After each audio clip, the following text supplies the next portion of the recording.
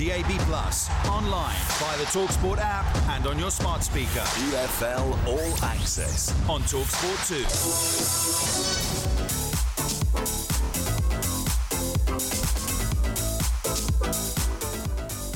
2. Hello and welcome to EFL All Access on TalkSport 2. What a weekend it was for Michael Carrick's Borough as they put 4 past Sunderland. Here they are looking for a fourth. Ate Lab with a shot, good save. The rebound from Fours, and it is 4. And it's Marcus Fours who adds it for Middlesbrough. The rout is complete against the 10 men of Sunderland. Ipswich's victory over Preston takes them 8 points clear of third in the table as Kieran McKenna's side begin to dream. It's not really hard for me to keep the players' feet on the floor. It's not hard for me to keep the feet on the floor of everyone inside the club. But the supporters who are here watching us and giving us their well wishes, we want them to really love this moment. And despite Watford's struggles, sitting 20th in the table, the club extended Valérien Ismaël's contract. You want to build something, you need stability. Why the stability is important? To give the player security, trust in the club. We'll also be discussing the big managerial news with Xisco Munoz leaving Sheffield Wednesday, John Eustace out of the door at Birmingham City, and all the big talking points from Leagues 1 and 2. Big results, loads of goals, even more to discuss with the former Luton Town and Ipswich striker Sam Parkin. You're listening to EFL All Access on TalkSport 2.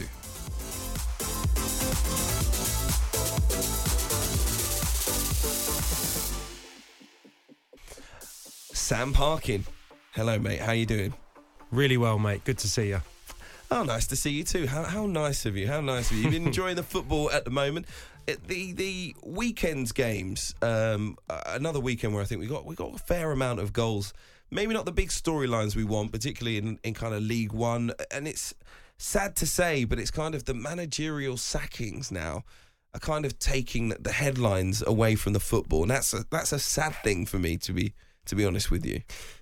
Yeah, I was going to say I'm just relieved to be in a space where we don't have to talk about VAR, but I suppose this is the next worst thing, isn't it, about the business currently, the way the game's evolved and changed, that it's such a precarious position for managers across the EFL, probably more so than the Premier League. Maybe that's because of that desire to grow as clubs and the riches that are at your disposal if you can get into the top division. So that's why, especially when you have these international breaks factored into the season pre-Christmas as well, owners, hierarchy get twitchy, and we're seeing the product of that, aren't we, the last few weeks? Very, very strange. Hard to get your head around some of the decisions that have been made. We're going to start with maybe the biggest head scratcher.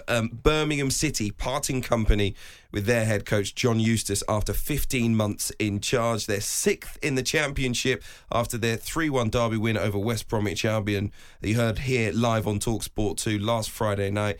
The American-owned club now very strongly linked with the former England captain Wayne Rooney, who left his role as the coach of MLS side DC United.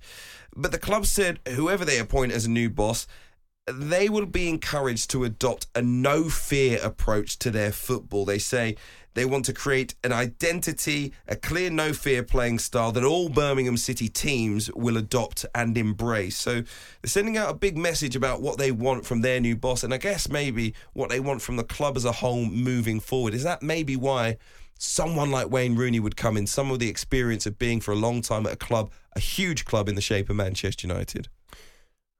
I get it because of where we are, what I just tried to articulate, and I think we'll come on to some sackings lower down the football ladder later in the show. But I think there's similarities, that style of play, goals, creativity takes precedent sometimes, and that I think it's incredibly unfair. I mean, I was quite angry when the news broke before the weekend that this was potentially going to happen, because I know John Eustace quite well. We spent a large amount of time together earlier on in our playing days, and I got a lot of respect for him. And I think Birmingham City, as a watch, have been a wretched watch over a number of years for their supporters, for neutrals.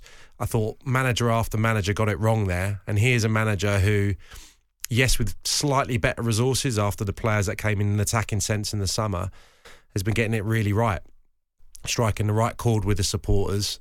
Stadium that was falling to pieces, that had, real beef with the people at the top of the club. Here's a local lad who's gone in there and actually started winning games of football and was only going to get better and has got good experience actually in coaching and management. So I feel the timing of this is terrible. But I get it because of what you said. Glossy new ownership, the idea to appoint someone that's a bigger name that potentially brings you better money through different means, through sponsorship and TV and radio, whatever it may be.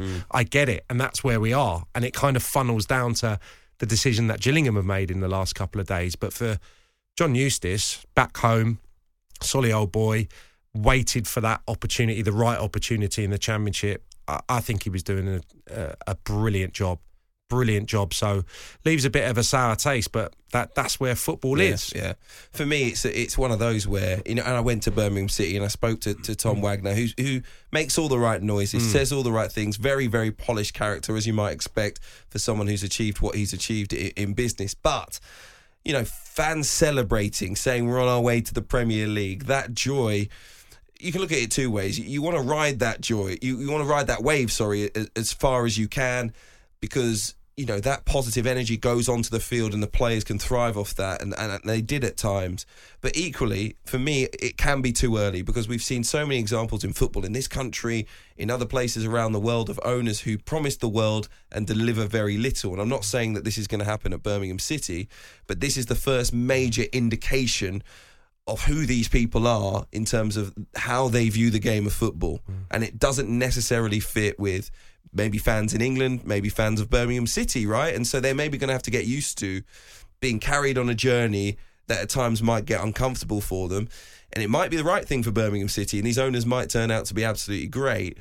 But on the surface of it, where we look at it now at face value, it doesn't seem like the right decision. Who knows what Wayne Rooney will deliver?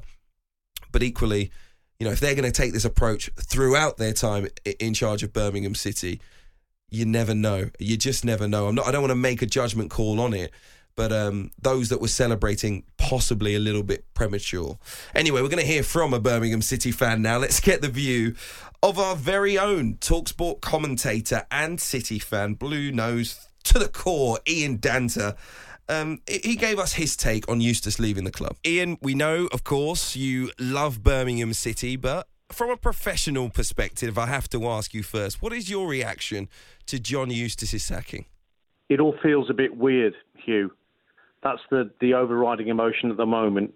John's pointed celebration at Gary Gardner's free kick on Friday night in our commentary game against West Brom, I should have put more significance on that pointed celebration than I did at the time, because I get the feeling that he knew at that point that he was on borrowed time as Birmingham manager and that wheels were in motion to change things.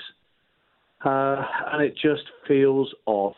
It just feels really strange that we're here again. When Rowett was jettisoned for Gianfranco Zola, slightly different boards, obviously making their own decisions independent of one another. So you can't really draw immediate comparisons between those two things. But just the atmosphere of supporters feels the same, Hugh, as it did, 7 years ago, whatever it was, when that decision was made, which was a horrible decision because Zola ended up with, I think, the worst win percentage record of any post-war Birmingham manager. We don't want that again. And your reaction as a fan?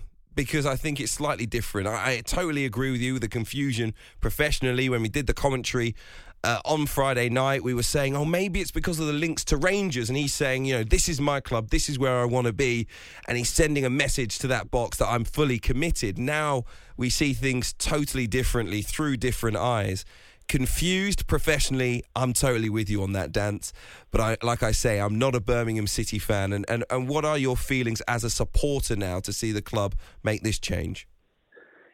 Well, it's a gutsy decision, isn't it? Because Shelby companies, Shelby Holdings Limited have not been in charge for very long with Tom Wagner and now Tom Brady. So this is their first appointment as a manager. So this is their first statement, effectively, and quite often a new ownership always wants to make a change for their man. So it's clear that the next appointment, if it is indeed to be Wayne Rooney, is their man. So there might have been some friction between themselves and John Eustace. That may come out in the wash, it may not. But it's one hell of a step to take when Birmingham are, as they are, in the top six. Usually managers are brought in when a team can't even win a corner. Now we're in a situation where Rooney's been brought in where Eustace has been allowed to make his purchases with a bit of a budget, more than Birmingham have had in recent years, certainly. And he's going to have to get people on side. I'm led to believe that he was very gregarious and easy to get on with from playing staff at Derby County. So, being the right sort of character to manage players, I don't think is an issue. It's just a question of how these players are now coached. Yeah, I'd agree with you on that one. And before we look to the future, I do just want to get a mention for John Eustace and the job that he has done. I think last season was the best finish since 2016, was it, for Birmingham City? He, of course, helped stabilise the club through this rocky period when the takeover from Tom Wagner was happening. How much credit does he deserve? A lot. I mean, there's no question that John Eustace helped to put smiles back on faces to a certain extent at Birmingham during his time in charge. It wasn't all sunshine and roses, and it wasn't a top half finish. Let's not get away from the fact that, once again, Birmingham were in the lower reaches of the championship table, but there was never really any threat of a relegation scrap like there have been in previous years under previous managers. So he has that feather in his cap. And it seemed like the purchases he made over the summer with the budget he was given you could make sense and make a case for all of those purchases that he made. So, he's clearly got a good perspective on what a team needs to do to improve and get better. So wherever he goes next, I think he'll do an excellent job. Yeah, I tend to agree with you on that one. And if it is Rangers, I mean, there are links there, but if it is Rangers up in Scotland, could he handle a job of that size? Well, with Rangers, their last appointment was a manager who'd done well in the Championship, but ultimately failed, and that's Michael Beale. So would they go down the same route again, Rangers, and appoint a former Championship manager, or do they look elsewhere? I think John would do well anywhere that he went. Rangers is its very own goldfish bowl, of course, as a club. So you've got to be a very strong character to deal with all the noises off that you get at a club of that size. But he struck me during his time at Birmingham as a man who was very focused on the job at hand. And that's what every good manager is able to do, regardless of where they are. And looking ahead finally to the next steps for Birmingham City, reports today that they have approached Wayne Rooney, who you mentioned. Looks very likely after leaving DC United that he'll become the new manager. It's a big name. I don't necessarily know that he has the huge credentials, despite the job that he did at Derby County and the positives that I guess many think that he built up over a difficult period there. But, it's not Pep Guardiola. It's not someone that we've seen win the Championship before, for example, like Daniel Farke going to Leeds. So where do you kind of rank that appointment for Birmingham City? Well, when he was at Derby, he inherited a club that was a total mess off the pitch. Kept them up. I was there that day when it was between them and Sheffield Wednesday as to who was going to get relegated, and the 3-3 draw kept Derby up that day at Pride Park. They had a huge point deduction. Survive would have finished in mid-table had it not been for the points deduction, I think. I don't know, Hugh, is the honest answer to that question. I don't know what to expect. His record at DC United is not hugely impressive, but from what I'm led to believe, DC United are one of the have-nots of MLS football.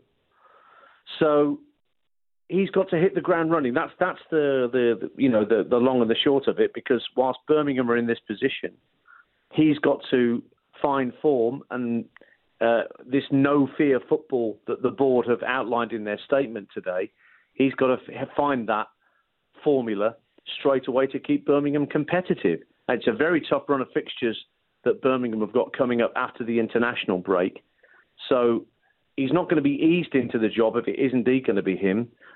He's going to have a lot of severe tests of his coaching ability very early on. So let's see what the next couple of months brings. Because, as I say, when Zola came in for Rowett, he won 2 games out of 24, I think, Hugh. And we ended up in a relegation scrap, having been just outside the playoffs when he took over. So nobody wants that sort of deja vu happening again. Our thanks to Ian Danter for joining us a little bit earlier on. So we shall see what the future holds for Birmingham City. I think, you know, given Tom Brady and the amount of media attention that the club got when he came to visit, I think there'll be plenty of people in the room asking questions of Wayne Rooney as and when it looks likely he is appointed as Birmingham City boss. So we shall see what Wayne Rooney can deliver at Birmingham City in the Championship. There's going to be a new manager too at Sheffield Wednesday very soon. That's because they sacked their boss Xisco Munoz after he failed to win any of his 10 Championship games in charge. He came to Hillsborough to replace Darren Moore in June after Moore had, of course, led them to promotion from League One. But he only got 2 points, Munoz, as the Owls manager. It was their worst ever start to the season. His final game in charge, the 1-0 defeat at West Brom last Tuesday. And Dave Fonchansiri saying he wouldn't put any more money into the club, as we spoke about last week. He was unhappy at the treatment towards him and his family from some fans. This weekend, Neil Thompson was in interim charge as the Owls picked up a point, a 0-0 draw at home to Darren Moore and Huddersfield on his return to Hillsborough. What do you make of Munoz's sacking? Was it inevitable, Sam? I think so. Yeah, there was a period where they were able to get some points, able to rally. There was a narrow defeat against Ipswich. I think they got a draw against Leeds. Incredibly tough run of games. So I think he was probably given the benefit of the doubt during that run. Subsequently, they lost heavily at Swansea, the first of 4 victories that Michael Duff's been able to put together, but Swansea were at a really low ebb. I think he was probably on reflection, and to contradict myself after saying managers should get more time, and this is a product of where we are in football right now, I think he was probably quite fortunate to see the last couple of weeks, if I'm being honest, in the Sheffield Wednesday job, such has been the non-start, if you like. Just thinking back, Darren Moore, of course, would have been so much better placed to probably deal with a commotion off the pitch and refocus the players on the challenge in hand in the Championship, that calming influence. And I thought it was interesting at the weekend that Neil Thompson obviously took the team. I think he's done it previously, but more or less went back to that side that got them the success in League One last season. And that's what it called for. You know, they're not going to be the success story of probably Plymouth Argyle this year. They're going to be nowhere near, obviously, what Ipswich are becoming right now in the Championship. Sheffield Wednesday were always going to struggle, but with someone that could have brought that continuity up from League One, they'd have certainly made a better fist of it. So it's a mess. I'm not sure anybody probably gets a tune out of this squad right now, but they can certainly be doing better than what they are currently. We've seen the names that are being linked in the last few days, some real experienced Championship managers and some left field appointments. Well, the strongest link is a novice manager in the shape of Danny Roll, former Bayern Munich coach. He has worked in assistant positions at RB Leipzig, Southampton, Bayern Munich, and with the German national team most recently as well. He was under Ralph Hasenhüttl at Southampton. He also has worked with Champions League winning coach Hansi Flick, but he hasn't seen a club like Sheffield Wednesday, that's for sure. No, and it feels like that type of appointment, or someone who can just completely accept that there's a bit of commotion going on and just get on with the task in hand, and motivating these players and organising. You know, I'm thinking about a battle-hardened Championship manager here. You can insert your name here at home, but someone who's potentially seen the other side of the city, in Neil Warnock, you know, someone like that can just get on with it and just not worry about that commotion, or it's going to be something that completely takes us a little bit from left field, like this type of appointment, which is a good opportunity at a great club, but it's a difficult time for anyone to go in there, and they're going to need snookers soon, because, you know, the creativity, the goal scoring element in this side is sorely lacking. I think they could get clean sheets. I think they've shown that already this season, and defensively can probably be organised, but going the other way, they're miles off it right now. Okay, we shall see what the future holds for Sheffield Wednesday as well. Hopefully by the next time we talk, we will see appointments and we can discuss the futures of Wednesday and Birmingham City in a little bit more detail. We're going to get to the football next. Yes, football, unbelievable from the weekend. You're listening to EFL All Access in partnership with 888 Sport, made to challenge, made to debate, made to play. It's 18 plus, begambleaware.org. On DAB+, online, via the TalkSport app and on your smart speaker. EFL All Access on TalkSport 2.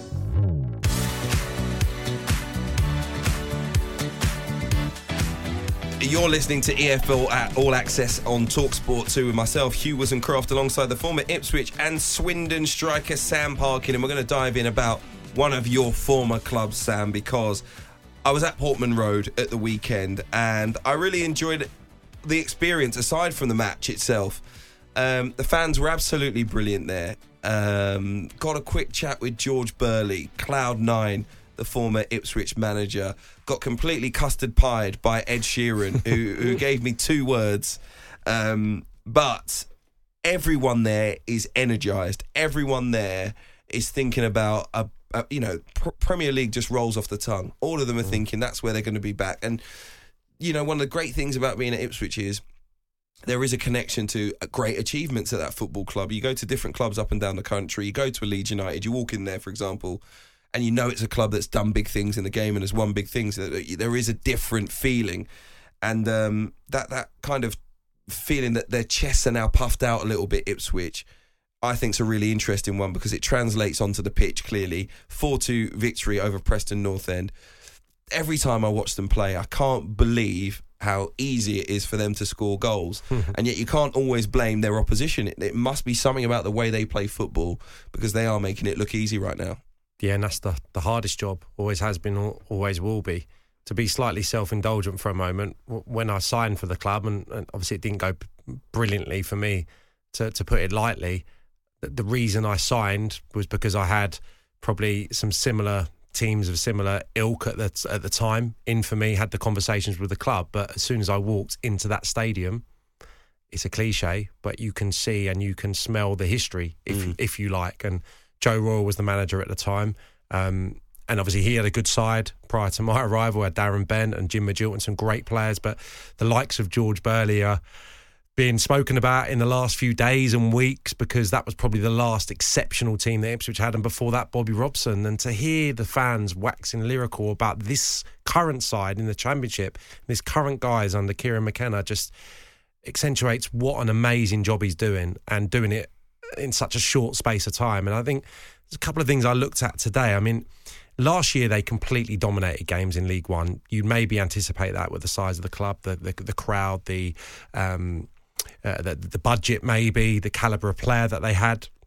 At the moment, 14th average possession in the league, top scorers, most shots. I mean, have become obsessed with keeping the ball at all costs here. Here is a team now that are built on fast, forward-paced, aggressive football, and they probably give the ball away at times, but the energy in the team and the fitness levels and the way that the players just seem to be enjoying it, all these ingredients together, that's what style of play is. That's what fans want to pay their money to see, to get off the edge of their seats and see the type of goals they're seeing at Portman Road at the moment. And, a lot of that has to be down to the manager.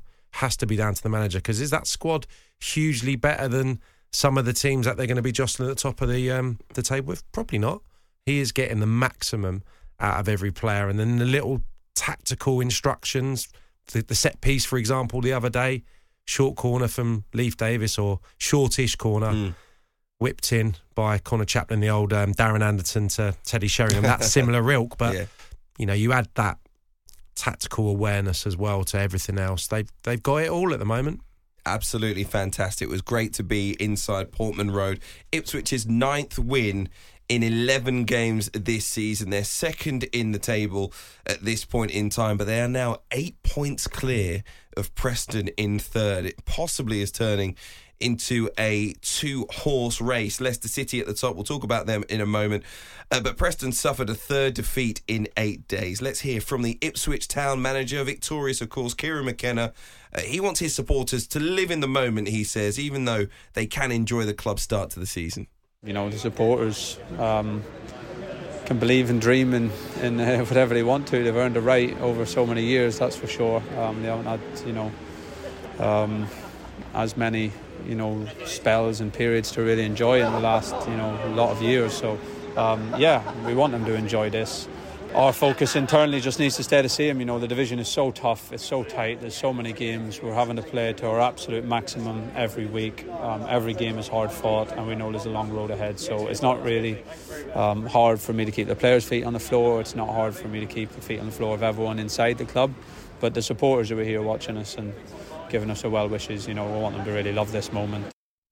Kieran McKenna there after a 4-2 victory over Preston. Sam, by the way, Preston, 11 goals conceded in 3 games. It's been a tough week for them, losing 4-0 at home to West Brom. They got beaten by Leicester in midweek, and then this game against Ipswich. Was it just a tough week in terms of how the fixtures came out, or is there a bigger problem possibly? I don't think there's a bigger problem. Maybe it just underlines the gap between the real quality sides in that division and where Preston are right now, and that's not by any means doing them a disservice. That's just probably where they need to get to. I'm a little bit surprised at the amount of goals they've conceded, because I think there's a incredible stubbornness about Preston and North End. That's the understatement of the year, looking at results last year when they just racked up clean sheet after clean sheet. I am a little bit surprised that they've just been kind of thrust aside in the last few games, because I thought the squad was maybe the best that Ryan Lowe's had there. They've got players to come back. I think the Ben Whiteman goal the other day could be an important moment for him, to give him the belief after relatively long-term injury to get back playing. I think he's one of the best holding midfielders in the division.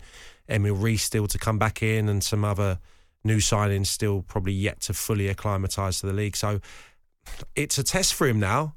Millwall at home next up after the international break.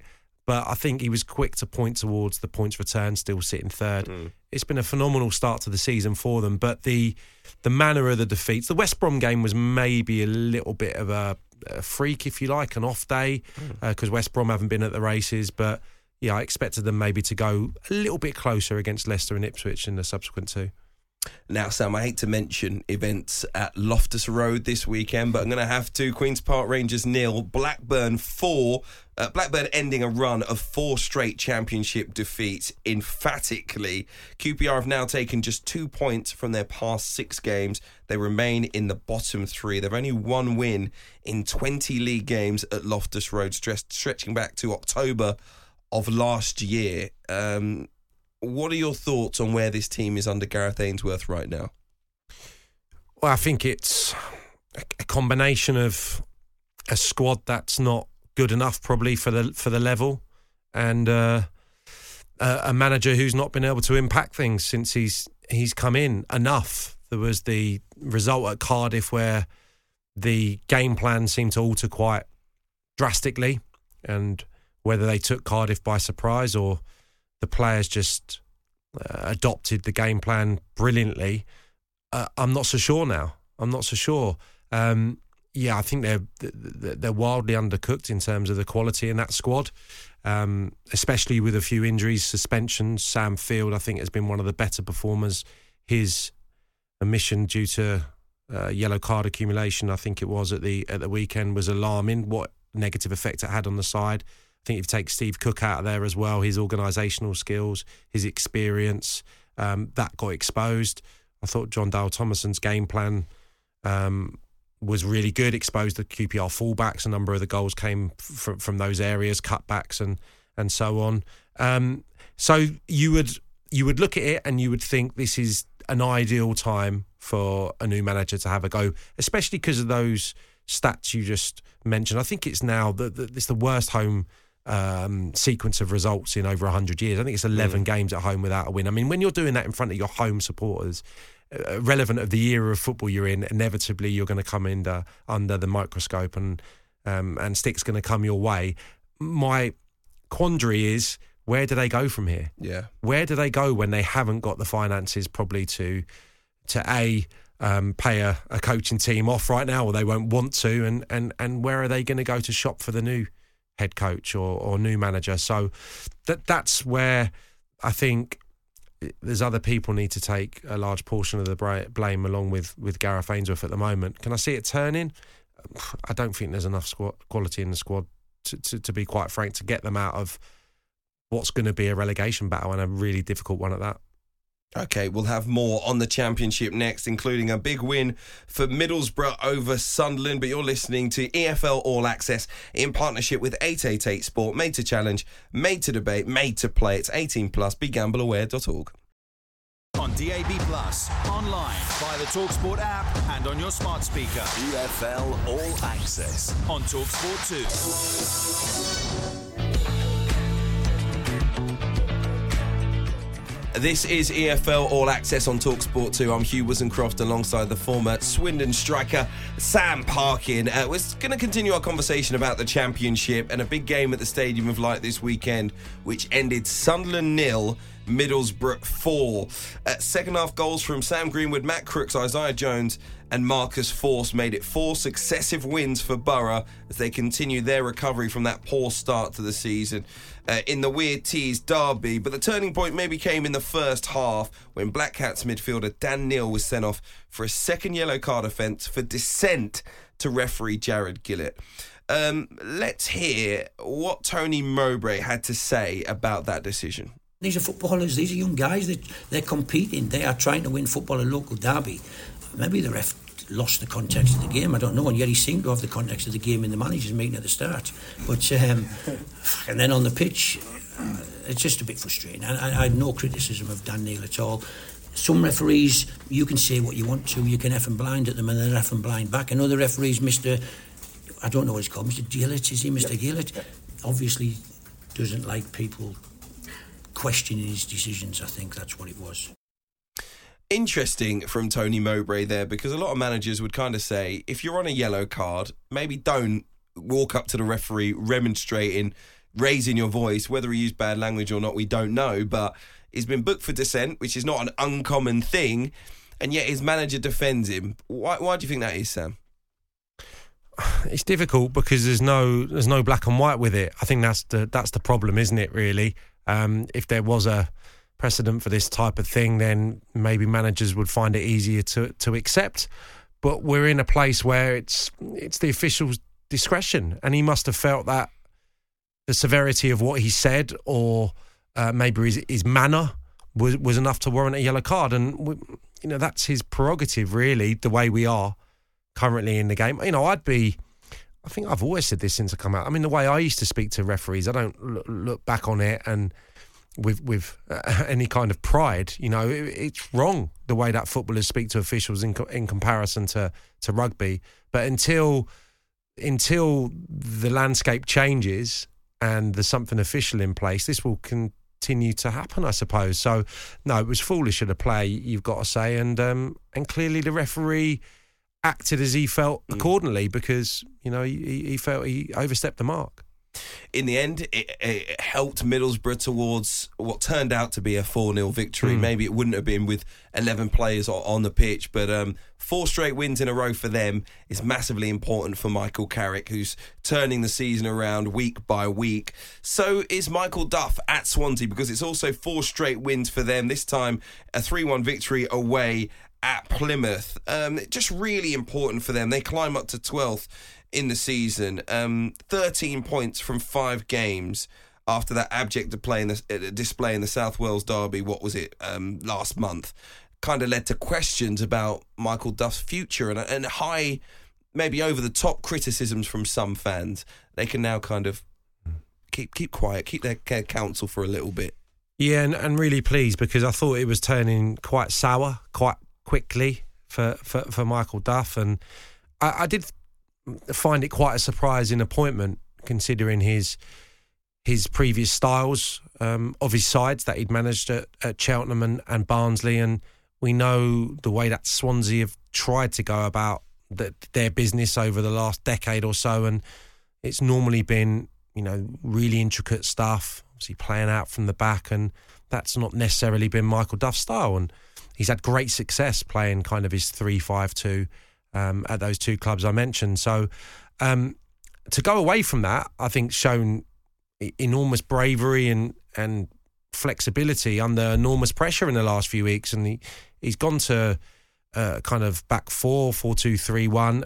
And when I look at the profile of the players that he got in his 11 at the moment, there's a lot of talented, diminutive, kind of lightweight, technical footballers. So it makes sense to me. And maybe that's not been his style to this point, but he's clearly stumbled upon something here that's got them really good success, got good footballers. Matt Grimes, one of the best young players I played with. Jamie Patterson, likewise. He's knitted the kind of midfield and the attack really well last few weeks. And Jamal Lowe coming back to the club has looked like a breath of fresh air. So it's a really good run, much needed run, because I felt that was one that we could have been talking about earlier in the show this week. So thankfully for Michael Duff, he's going to get an opportunity to show what he can do, probably with bigger resources. Okay, that's the Championship wrapped up. Few big storylines that we had to get through. I'll give you the choice when we get to League One, Sam, in terms of what you noticed this weekend. What really stood out to you from the results and performances? Well, I think we've got a table that's taken shape in that, similarly to the Championship, there's a nice cushion developed for Portsmouth and Oxford. And I was asked the question earlier, actually, if these two are going to be there and they're, safe bets to be in the shake-up for automatic promotion. And my response was, I don't think anyone at those two clubs would be, anticipating this not being anything but an incredible battle. There's going to be teams that come from lower down the table, and Bolton and Derby were probably the two that were much fancied. But I mean, this is an incredible achievement from John Mousinho at Portsmouth to still be unbeaten. What is it, over 20 games now, this run. Oxford United as well. Liam Manning probably had to hit for his aspirations to get to where he wants to be. Probably had to hit the ground running in this job, and I think the resources are pretty good at Oxford United this year, but this has been an incredible start for him as well. I suppose the Leyton Orient victory on the back of what was an incredibly testing week for the club, emotional week, having lost a supporter in midweek, to get the victory in the last minute against Reading was quite poetic. Bit of a scramble goal from George Moncur, but I think that was a really nice thing to see, and I think Leyton Orient have probably not got the points that their performances deserve up a level this year. So it's similar kind of problems on the pitch, really, that there's not really goal scorers to hang your hats on, but collectively they're a good side. I enjoy watching them, and the even spread of goals has kind of continued. Not that they're free scoring, but there's not one person that they're overly reliant on. So yeah, loads of stories, but I thought that was particularly nice given the really tough week they'd had.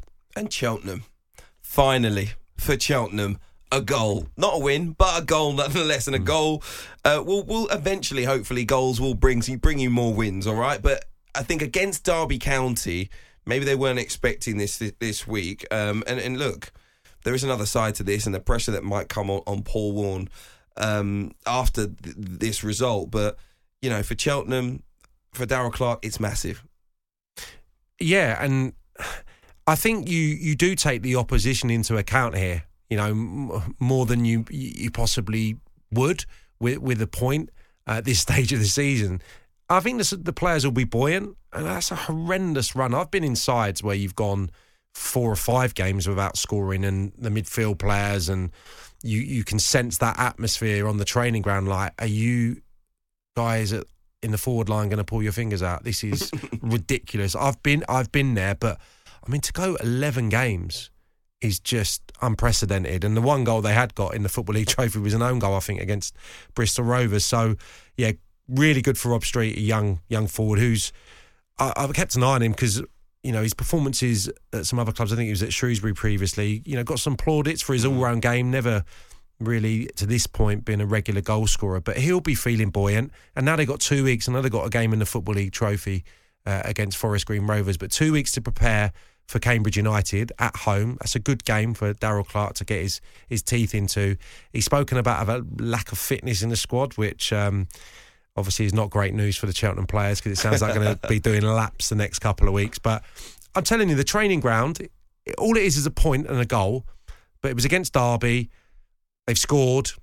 They'll be bubbly this morning, and it's something to build on. And I think Daryl Clark, considering where they are right now, that's a pretty good get, his CV. That's a good get as a manager. Very quickly, any concerns for Warne? 10 points off the top of the table right now? It's not ideal, is it? But, I mean, it's 6 games unbeaten. It's not a disaster.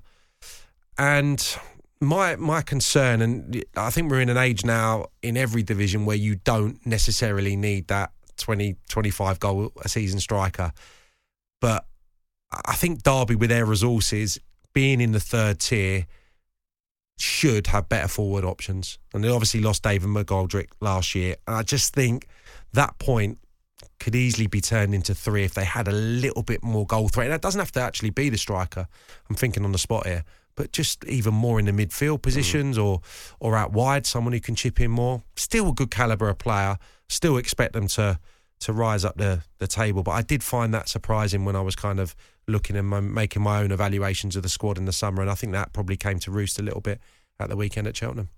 Okay, up next we will discuss two sides who are sure about what their future is, and it's not who was previously in the dugout in the shape of Neil Harris and Mark Hughes. Bradford and Gillingham making a change. That's next on EFL All Access in partnership with 888 Sport. Made to challenge, made to debate, made to play. It's 18+. BeGambleAware.org. On DAB+, online, via the TalkSport app and on your smart speaker. EFL All Access on TalkSport 2.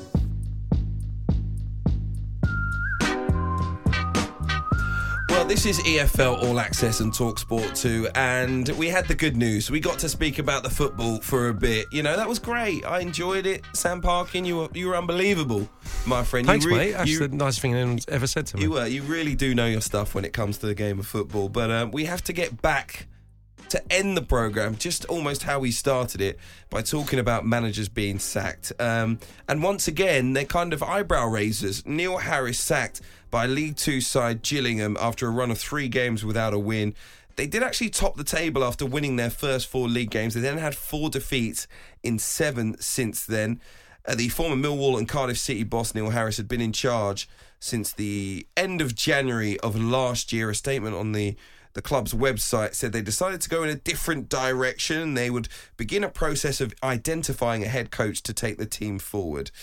But maybe it's the lack of goals. You know, in terms of league position, it was kind of confusing. But they'd scored just 9 in 11 league games, and it was kind of looking towards, you know, if we don't score more regularly, we're not going to get the automatic promotion that I think the ownership really wants. And was it that cost Neil Harris? And was that fair? Reading between the lines, I think, yeah, you probably surmised exactly what's gone on in the minds of the owners, but you can't sack someone who's third in the division, who's led you to 3rd place in the division, and had an incredible impact, I think, last year, but was very well backed. That's the other side of this. But yeah, I think those have got to be the reasons, haven't they? And I think before the weekend, I think I'm right in saying 9 goals was the least in the division.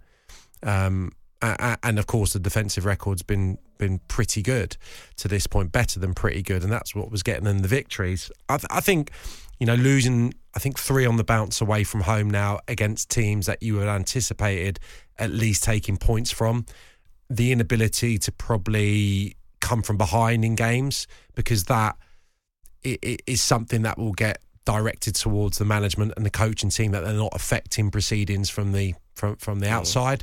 So that will be the reasons, but it doesn't matter how you get to the top of the division. There may come a time when you're evolving as a club that you need to make a change.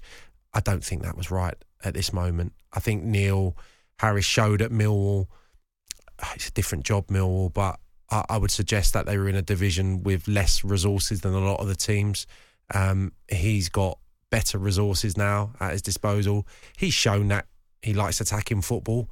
Previously at Mill, no one better to work with front players, having played alongside him, my goodness me, one of the best finisher that I probably played with, to be honest. So feeling for him, because I thought him and David Livermore were really building something there.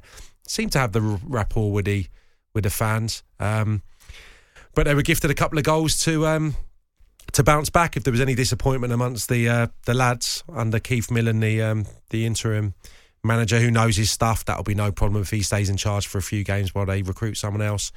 They did the business over MK Dons at the weekend, so there was no hangover. But yeah, obviously feeling for Neil, because I think with the takeover, it's got real potential there, and it had real potential for him to get a few more promotions on his CV. He had a connection a little bit when he went into Gillingham and he spoke about raising standards and the passion that he has for the job. Maybe it comes across as him being sometimes cold-hearted, but when you hear Keith Millen talking about the players grieving for the departure of Neil Harris, it's clear that internally they wanted to play for him. There was no hangover at the weekend, but when you've got words like that and you think about the potential impact of him leaving, particularly at this time of the season, it's hard to call it the right decision. We don't know who's going to come in as yet, but he had that connection. He had that connection and rapport that you can't replace easily. It's funny how the goalposts move so quickly, I suppose, because last year the remit had to be stop shipping goals, and make us harder to beat. And he did that, and he had the opportunity of bringing in Tom Nichols, another former teammate of mine who far too good to be in the lower echelons of League Two the time he signed last year, and Ollie Hawkins, them in tandem got them out of trouble straight away. I think it's the most wins, isn't it, in the calendar year, maybe second to Stockport, something of that ilk. So this has not just been this season. The tail end of last season, they were incredibly consistent. So it doesn't add up. It doesn't feel like the right time. Again, if Gillingham were to be promoted, then maybe they'd make a change at some stage. But I didn't feel that was just at the moment. Mark Hughes sacked at Bradford as well. He guided them to the playoffs last season, but only won 3 of the 11 games since the start of this season. The CEO, Ryan Sparks, says after 11 games, we find ourselves a long way away from where we expect to be. Kevin McDonald named as interim player manager. They won on Saturday in his first game in charge, beating Swindon by 1-0. I remember Mark Hughes saying when he came into the role at Bradford City that it was almost like last chance saloon for him, that if he failed in this job, that might just be it. How do you look back on his time in charge at Valley Parade? I think initially, really surprised that he was going in there, not to diminish the size of the club or what it could potentially become again, because I'm very aware of that, having played there. Incredibly well supported, great stadium. But still surprised that Mark Hughes would go into League Two. I thought that they actually had a style, quite easy on the eye playing style. They certainly played more possession football than I anticipated, possibly. Whether that was to his detriment now that it hasn't worked out, you could probably argue that fact. I spoke about this earlier, and I watched their playoff games against Carlisle, and I can almost trace the start of the decline back to that second leg when there was an opportunity to really go at Carlisle. They were under pressure. Bradford were turning the screw, and he just made a couple of very, very strange alterations and substitution and kind of let them off the hook. And I think because of that, it gets highlighted because it's the playoffs. The fans took that into this new season, and he had to start really fast, and they probably had to be in that top 6 and some at this stage of the season. Otherwise, he was going to come under scrutiny. And I think when you look at the most recent of results, because of the fans, the stadium, the size, in essence, of the club in League Two, you draw at home to Grimsby, Harrogate, you lose at home to Walsall in 3 successive home games at Valley Parade. I don't think you can probably survive that in the bottom tier, and that's what's happened. So it sounds and looks like there's going to be some really big names that fancy that gig, and I think it's probably a plan off the pitch as well, though, Hugh.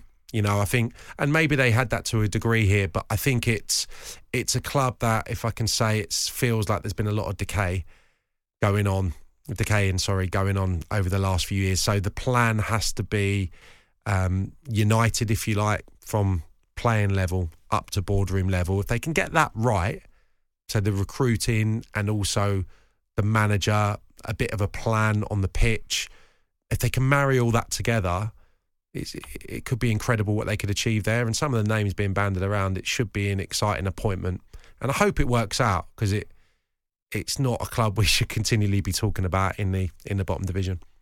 Okay, Sam, been a pleasure to be with you for the last hour or so. If you miss any of the shows, you can listen back on the TalkSport app. We're also available as a podcast, which you can download from wherever you get your podcast from. Just search EFL All Access.